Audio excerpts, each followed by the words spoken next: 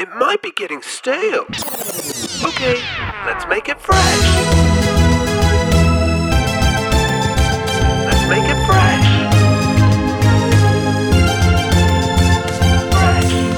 Hello and welcome to Fresh Aesthetic, the show where we discuss topics like creativity, popular culture, self-acceptance, and more. My name is Stephen, and I'm joined by my co-host Matt. Hi Matt, and welcome to the show, everyone. Let's hit it. Okay, here we are, back at it, another week. How are you this week? I'm good. I've had a good week, and I've also trimmed my mustache this week. I didn't actually notice that. Somebody said they felt sick because it was curling into my mouth, so... Oh, well, yeah, that's a valid comment. I kind of feel sick just hearing about that. I quite like the nibble. Yeah, cool. So this week we thought we'd talk about the paradox of suffering. We may as well kick straight into it. Very good. So, suffering, well, I'll just tell you about my week, since you didn't bother asking. How's your week, Stephen? Yeah, no, it was really bad. Not even joking. So I think that's what sparked the topic. I mean, we did touch on it last week with the ego stuff and, you know, what it means to die, to the ego to take a death, and the false self and the true self, things like that.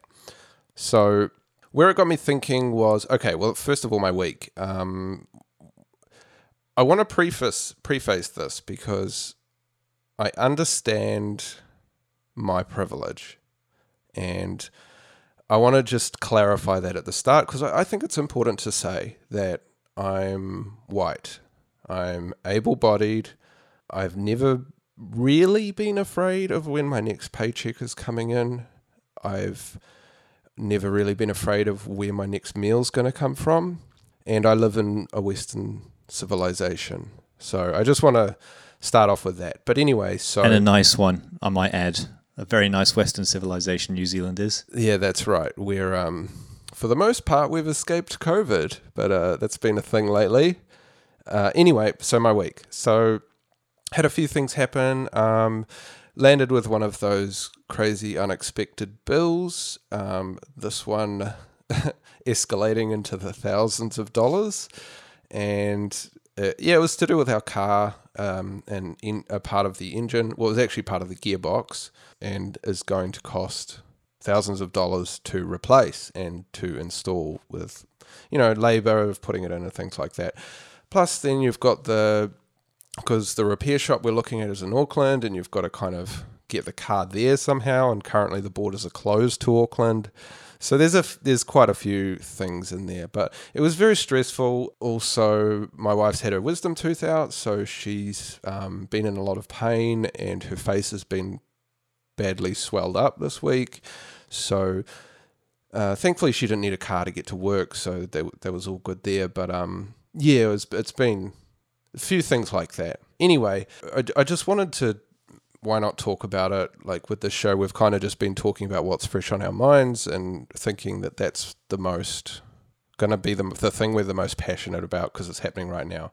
So, so that's been a week.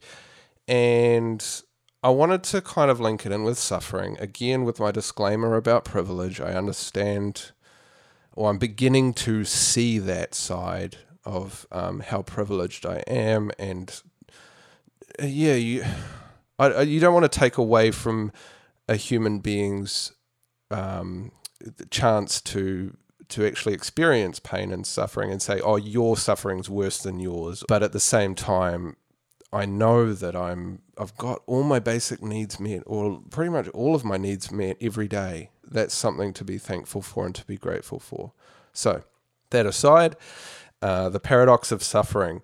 I was trying to think through why it got to me so much this week, because I was very anxious, and I have been battling with anxiety for a long time now, as you're well aware. But just trying to unpack why this event in particular made me feel almost helpless, or like adrift at sea a little bit. And there was a sense that I didn't know, I didn't know how to fix it. I felt helpless.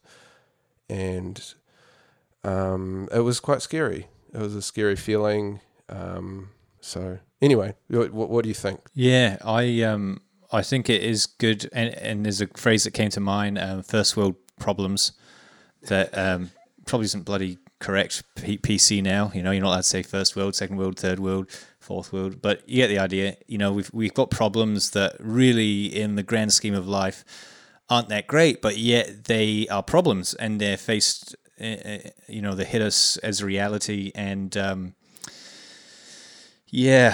think what's interesting about that is not discounting our problems, being able to see them in context. And so I think that's good to have that perspective, but also being like, just because you have a first world problem per se, it doesn't mean that it doesn't affect you, right?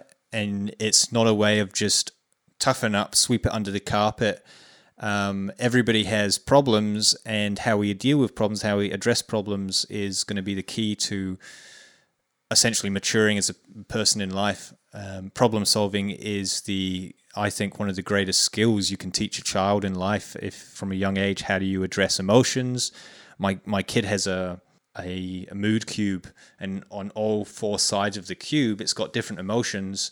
All six sides of the cube, it's got different emotions, and each side has like four different. So you're not just angry, but you're angry and tired, or you're angry and hungry, and it helps them point to the emotion, identify it, and say, look, this is how I feel. And I think it's good to acknowledge that, even if in the grand scheme it seems like insignificant. I think we need, as people, to be able to acknowledge our feelings in order to process them and grow through that. So, but yeah, I'm really sorry to hear that you hit some of those emotions and that the anxiety came up. Anxiety is a horrible thing. A mutual friend of ours, Alvin, who I'm probably not supposed to mention because he'll sue us for this quote, but Alvin said, it's funny how you can meet somebody who has it made, who has millions of dollars, has their own personal yacht, and if their brain isn't working right, they could be the most depressed person in the world, and they could be the most anxious person in the world. And there's something about not only the metaphysical aspects of our brain, the chemical parts that are firing, but also how our brain is interlinked with our soul, with our spirit life, and how we can, if we're not healthy in one area, it can affect the whole way that we view things. And it can affect we could have everything that we want in life, but when we hit roadblocks, so to speak, it just spirals us off the deep end. So yeah, I think that's what was coming to mind as you were talking to me, just the relativity of suffering. And it's not really suffering, but it's talking a bit on a deeper level. And I think sometimes when things compile and compound, it makes things worse. And I think sometimes undercurrents can be in our life. And if undercurrents are subconscious things or big problems that are weighing on us, everything else seems worse. And it's the paradigm we look through. Yeah, I just want to pick up on that because I heard a really helpful thing the other day about naming your emotions and having the tools to do that, and how helpful that is. Because what they were saying was that if you can't name it and you can't understand it, the emotion that's happening for you in the moment, then you end up taking it out on something else that unconsciously. So you might be upset about something, or you're feeling strained about something, and then if you can't pinpoint exactly what's going on inside of you, then you might end up yelling at your kids, or you might end up overreacting to your parents or something like that. So that's really important, I think. And one thing for me that I haven't had in the past is having the tools to be able to do that. But I'm slowly developing those tools of being able to first reflect and look inside myself and try to understand that it's just, I've heard another good thing that's helpful is that it's like a wave on top of the ocean, but you're not the ocean. So the wave on the top is the emotion, and if you're not careful, you just get tossed around like crazy on the top of the water, and you're just getting pounded by these emotions and things coming all the time. But you're actually the ocean underneath, and you aren't the waves coming in. So being able to first identify what is happening, what is this emotion you're feeling, is a really good tool for being able to then process it. And you find that then you're not taking it out on the wrong things. Yeah. That's a great point and a great tool, I think, to be able to handle things as well. It's funny, the perception that we have, the way our emotions can tint everything. Like, you can have an emotion that makes you feel like the world is ending, but it's just your reality.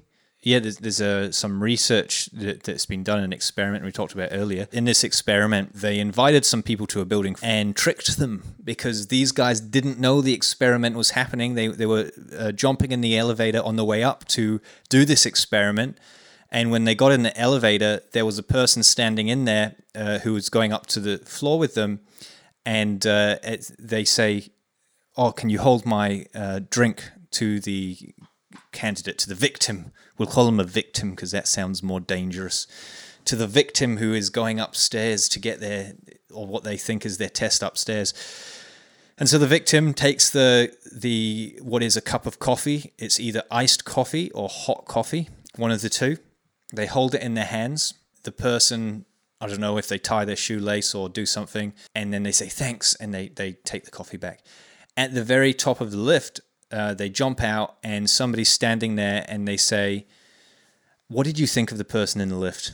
And what was interesting is when they had a hot cup of coffee, or when they had something warm in their hands, they responded that the person, it was loving, they were kind, and things associated with warm traits of a person. But when they held a cold iced cup of coffee, they didn't have those remarks. They had more of a sort of standoff approach to the person who was in the lift with them.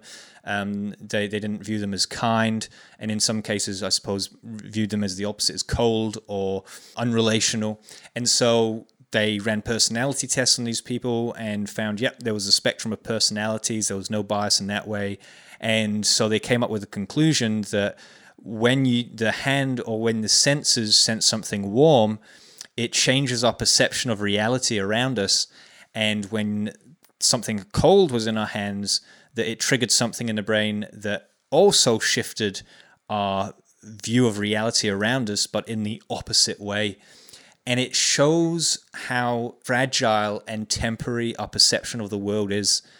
And when we're talking about emotions, an emotion can completely cloud our perception of reality. And so we're relating to people out of what we think, and this is anxiety 101, right? When you feel the world's going to end and somebody's sitting beside you and they're like, just snap out of it. And you're like, but I can't. I don't know how, and it's so real to me.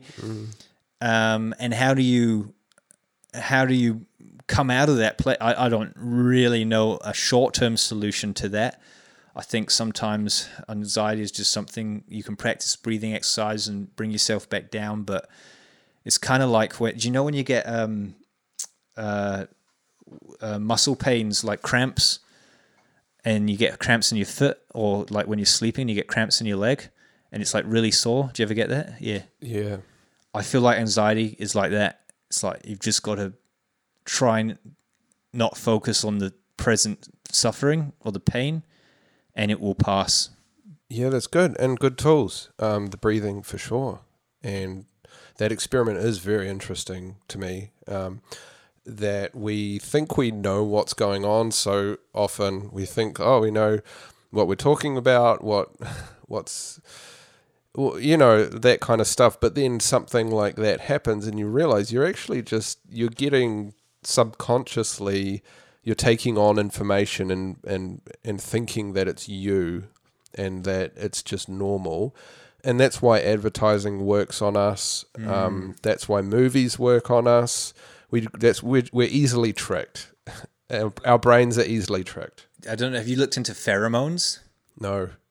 That's scary, right? Because pheromones is like the scent that we receive of people that makes us attracted to them. Wow, that's bizarre, bro. Yeah, it is. It is so odd to think about these things.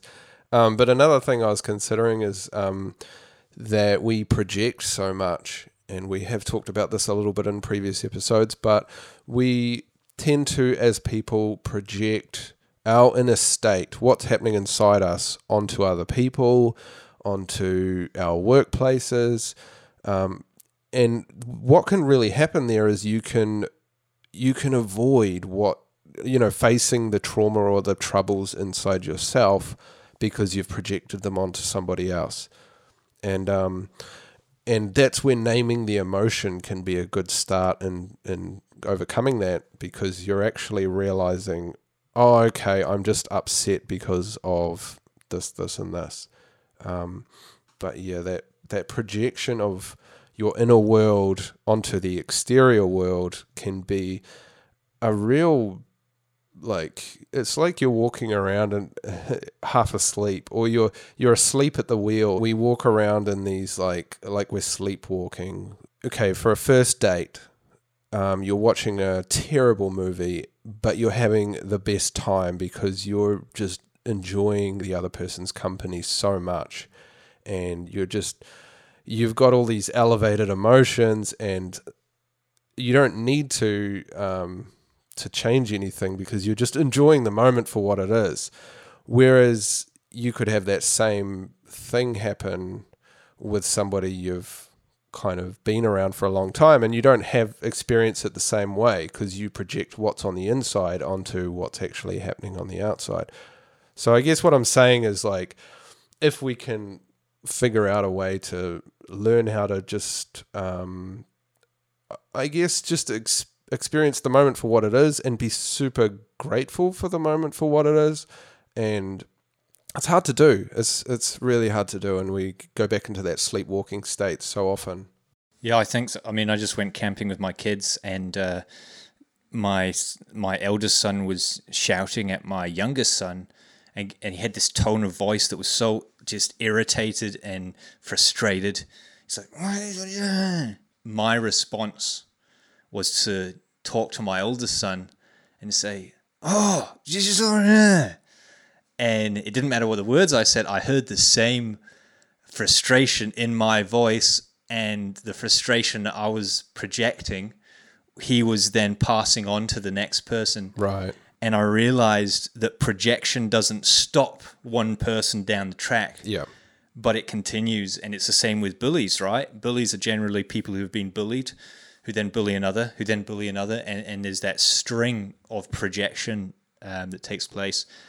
And so escaping that, as you talked about, how do we escape that projection, name the emotion, live in the moment? And I want to ask you this question because the topic is suffering.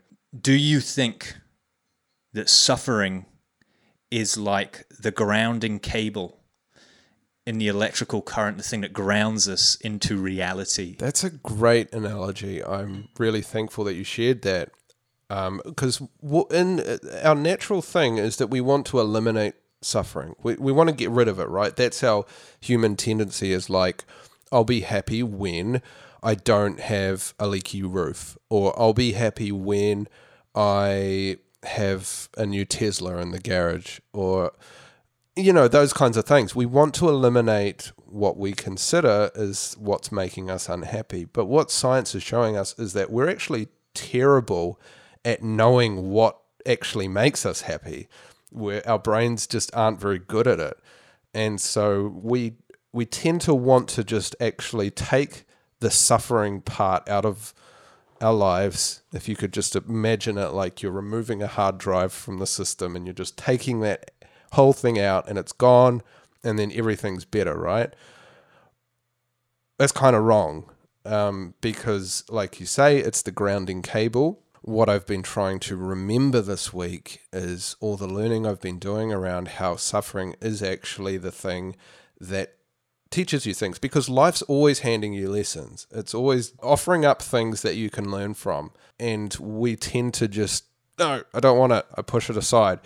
But if you're open and receptive to it, even though it can be really difficult, you can pinpoint what's going on and how you can use the suffering or whatever's happening to you as a way to grow and become a better person.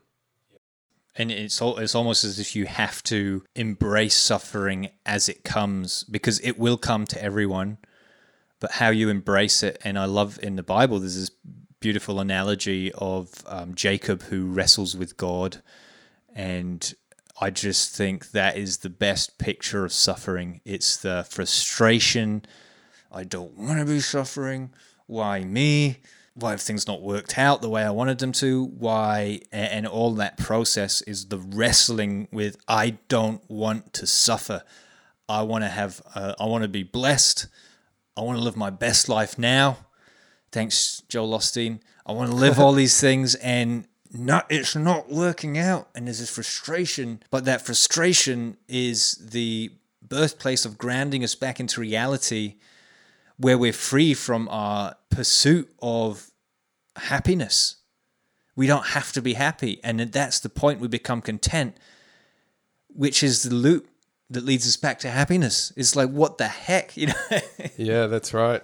And bringing it to art real quick. So if you think about it in terms of creativity and making a piece of artwork, what's really interesting is that it's those moments of, if you can inject that into the art, music is the most natural to me, because I'm most experienced in that form of artwork. But if I'm listening to a song and it just sounds cheesy, it sounds like nothing has gone wrong, or a movie. I mean, this is probably partly just my own taste, but I know some people like movies where nothing happens the entire movie. Sometimes the most beautiful pieces of artwork is where the artist can actually show you the suffering in the artwork. And that's what makes it good, because you can see the struggle, or in the lyrics you might be able to hear that they're going through something and they don't have answers.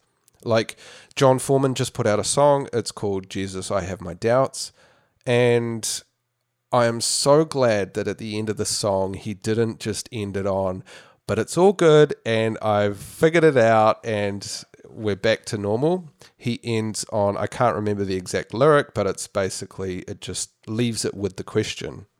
And I think way too often we try and answer every question, and we try and say we have all the answers, we know everything, when really we don't have a clue half the time.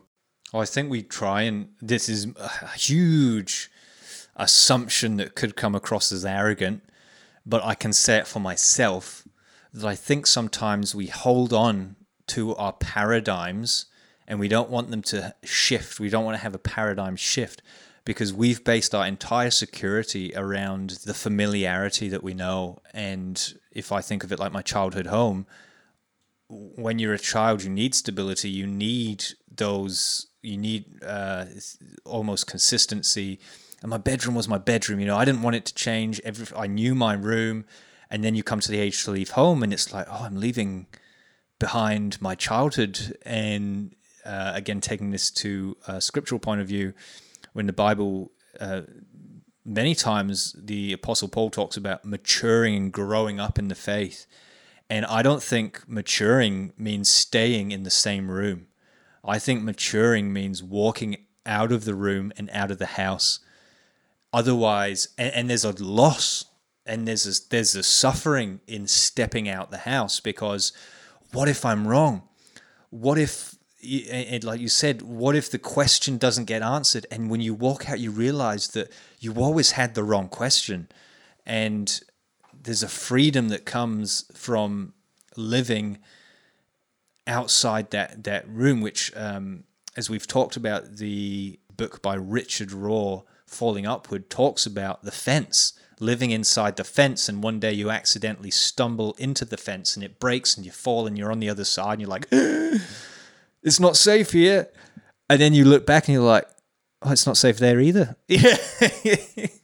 Yeah, leaving home, like you say, there is a sadness. And because I've left home a bunch of times and gone to different places, or left other places and gone to new places, and there is always a deep sadness, and it's really difficult to do it every single time, and it doesn't get any easier. Part of that is just natural. It's just grief. We grieve something we've loved. It's helped us to grow. It's helped to kind of define us. But at the same time, we do find it difficult as humans to let go of things. And we hold on to things way too tightly, be that possessions or fame or like titles or anything like that. We really, really struggle when the time comes to let those go. There's a thing inside us that we need to, well, I need to learn to be better at letting go. So why is it hard to let go? Because we come to associate it, well, this is my take on it anyway, we come to associate it with who we are, and we think that our whole identity is wrapped up in it, and without it, we're lost. We don't know, we're adrift at sea. And we love anything that keeps us going in the same direction, stable. We love like habits and knowing what's coming. The thought of letting go of those things can just feel like, oh my goodness, I'm all adrift. I have no idea what's coming. And that can be so hard to navigate, which is why we hold on so tightly to everything. But you think of when you actually die at the end of your life, that is the final letting go. What Richard Rohr talks about is suffering comes and it's like life handing you opportunities to learn to let go before you die, so that when you die, it's not like, oh, I'm being forced. Oh no, I'm finally being forced into it. No, you've actually learned the process along the way. You're already dead. You're already a dead man walking. I love that. And I just have to inject this because I'm so excited about this.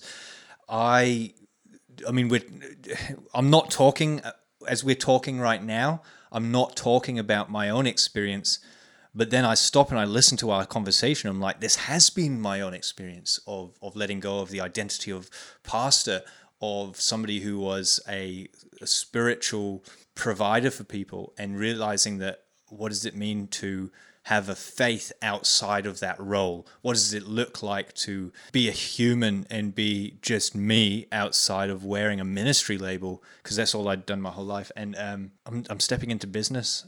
I'm going to bring that up every single podcast so that people go to www.ironmo.co.nz and buy some stuff. But I'm stepping it into business, and I love it so much that it's almost been like, why didn't I do this earlier? Like, I got home today, and this is going to sound so nerdy.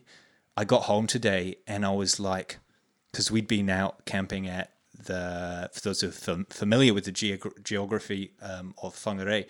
Whangarei is in a harbour. We went out to the peninsula that cups at the harbour's edge, and I was like, man, it would be really cool to have a ferry out here to go to One Tree Point, which is like 2 kilometers distance, but it's a massive, like 1.5, 2 hours drive. I was like, wouldn't it be cool to have a ferry? I'm like, you know, it'd be cool, a hovercraft. And it's like, so I got out the map and started measuring, it's 2 kilometers. How much fuel does it use? How much fuel would it need to run a hovercraft? How much is a hovercraft? How long to get into town with a hovercraft? Okay, so I got the spreadsheet out and I started calculating how many people would I need to go on the hovercraft every year to make a profit. And I worked out that it would take me 2 years to pay off the business startup fees. And after that, I'd earn about $300,000 a year if I had 100 people a day getting on this hovercraft. And I even emailed a hovercraft company in New Zealand and was like, wow. Hey. And so I've just worked out this whole thing. I'm talking to my wife, Lee, about it. And she's just like, she just walked out the room. She just was like, I'm not having it. We're taking a risk, enough risk as it is. But like, bro, I was missing out on all of this dreaming and freedom I was missing out on being adrift at sea because I was so clinging to the land that I knew. And I feel so alive. And I'm like, why didn't I start this when I was 20? And I wasn't probably ready, and everybody has their own journey. But I'm just like, I will never now, I don't think I'll ever stop dreaming about making the things in my head a reality to the benefit of other people. I feel alive. And that is the flip side of suffering, right? Suffering births us into the maturity of freedom. So then can you take that, and as we've been talking about suffering being the greatest gift or the greatest spiritual teacher, can you talk into that about how for you, from going from one thing to another and how you feel so alive now, how did suffering help you with understanding this about yourself and those kinds of things? Very briefly, it was very dark. I wouldn't wish it on anyone. At first I was like, God, why are you putting me through this? Why are you putting me through such suffering? And God just kept saying, just trust me. And it's so hard because my brain chemicals weren't working properly. So it wasn't just that I was like, oh, I'm feeling down. It was like my brain's actually not able to produce endorphins. And so the empty and the hollowness was what you felt like you wanted to be swallowed up. And many times I just wish somebody would kill me so that I didn't have to kill myself, because I was like, if is suicide a sin? Would I go to hell? I don't know. So it'd be nice if somebody could just kill me. I'd be driving along the road like I wish a truck would just cross over lanes right now and I don't have to deal with this. My kids would be better off. You start convincing yourself that stuff. So for me, that was the depths. And there's an amazing movie. There's an amazing freaking movie. You're going to say Silence? No. Oh, okay. Robin Williams. Oh, yes. It's on my watch list. Which What Dreams May Come. Okay. Oh, it's his take. I mean, unfortunately, he ended up killing himself, but amazing movie on depression. Wow. And the afterlife, but it's all rooted around mental illness, and that'll ruin you. Mm. And he meets God in it, and all this stuff happens. And but basically, to give you the short answer, I think that suffering for me, going into those places, I thought God was punishing me, but what I didn't realize is God was freeing me from myself, and that trusting God through that and coming through the other side, my faith is so much deeper. It's not the same. I think it's an immaturity if our faith looks the same at 40 the way it did when we're 14. I love him so much more, but he's so much bigger than before. I feel more stabilized in myself. I feel stronger. I feel freer. I looked out to the ocean today when I was with my kids, and I looked out to the ocean and I was taking a picture of along the beach. And I was like, it's cool, but I just want to take a picture of the ocean because it's so vast and big and freaking empty, and it's so exciting now, whereas before that was terrifying.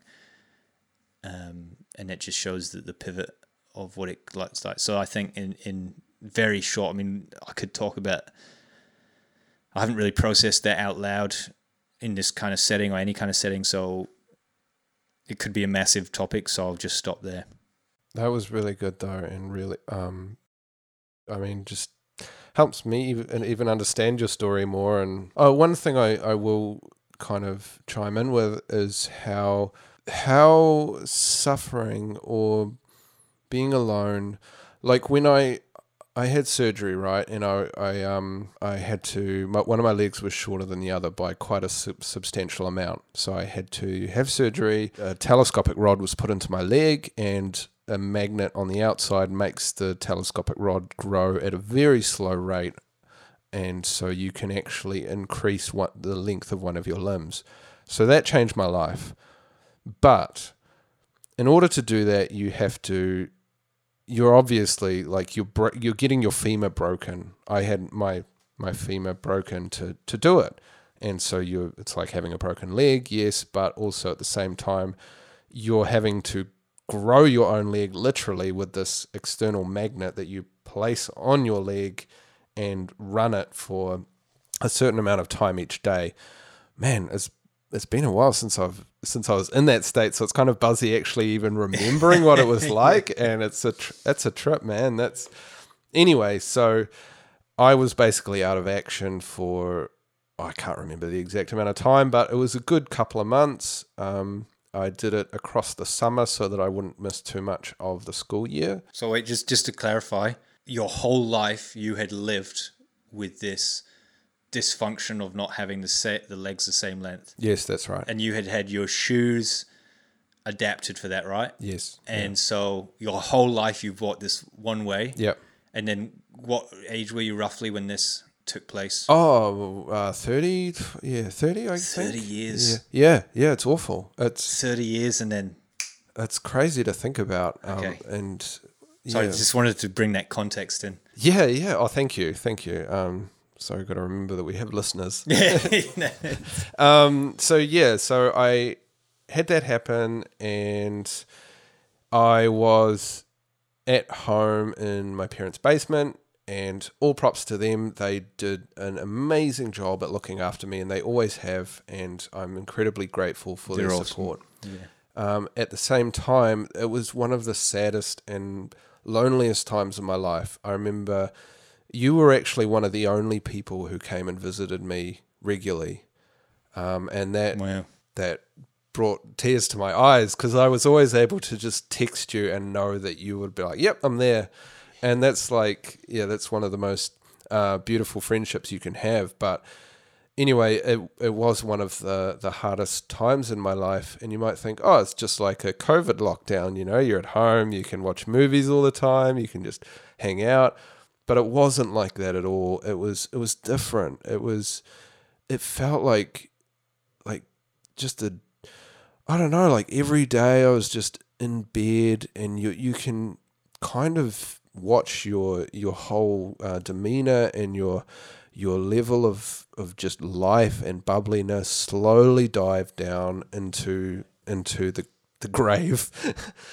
And some days it was hard. It was hard to just get up and keep going.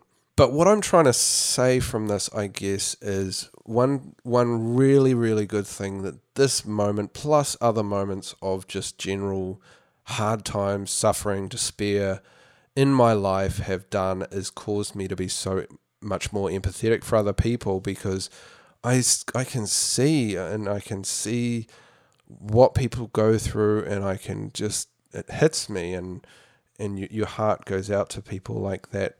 So again, suffering, the greatest spiritual teacher, it really does, you think you want to get rid of it in your life, you think you want to just take it out of the world and have nobody ever suffer, but I don't know, man, without it, bittersweet. Movies would be pretty boring. Yeah. And and it does sound cliche that everything will be all right in the end, but I think in a strange way it both is and isn't. Like, it's not all right in the end, and that's what makes it all right in the end, because you adapt and you learn to appreciate life despite the tragedy. And I just heard a friend of mine today said that one of their friends' wives just passed away. They had kids, probably in their 30s or 40s, and I mean, that's just a tragedy in a family. The whole family feels that pain, and it's like, how can anything good come out of that? And the good that comes out of things like that is almost the tragedy of coming to terms with it and realizing that life is beautiful regardless of things that go wrong. And I think that's you can't get there without going through a valley. It's not like you just click a button and go, okay, I'm happy now, I've reached contentment. It's the journey to get there. That's great. I'm just going to read this Richard Rohr quote on suffering, and then if you could read the Brené Brown excerpt to take us out. So, in terms of the ego, most religions teach in some way that all of us must die before we die, and then we will not be afraid of dying. Suffering of some sort seems to be the only thing strong enough to destabilize our arrogance and our ignorance. I would define suffering very simply as whenever you are not in control. Suffering is not being in control. I like that. But what we know now is that when we deny our emotion, it owns us. When we own our emotion, we can rebuild and find our way through the pain. Wow, and that's Brené Brown? That's Brené Brown. What's the book? The book is Braving the Wilderness, The Quest for True Belonging and the Courage to Stand Alone. Oof. I need to add that, buy that on Kindle or something. That sounds awesome. We could have just have quoted the title there. Yeah. That's the only part of the podcast, just the title of Brené Brown's book. All right, well, thank you again. This has been amazing. Wow, I did not expect it to go as deep as it did, but we've never really been afraid of going deep. Thanks so much for listening, everyone. If you like the podcast, please consider leaving a review and following the show on Instagram. The support means a lot and is super helpful for the algorithms. All original music is by me, Stephen Garton, and thanks as always to my co-host Matt Goodat for the chats. Alright, I'll see you all in the next one. Keep it fresh.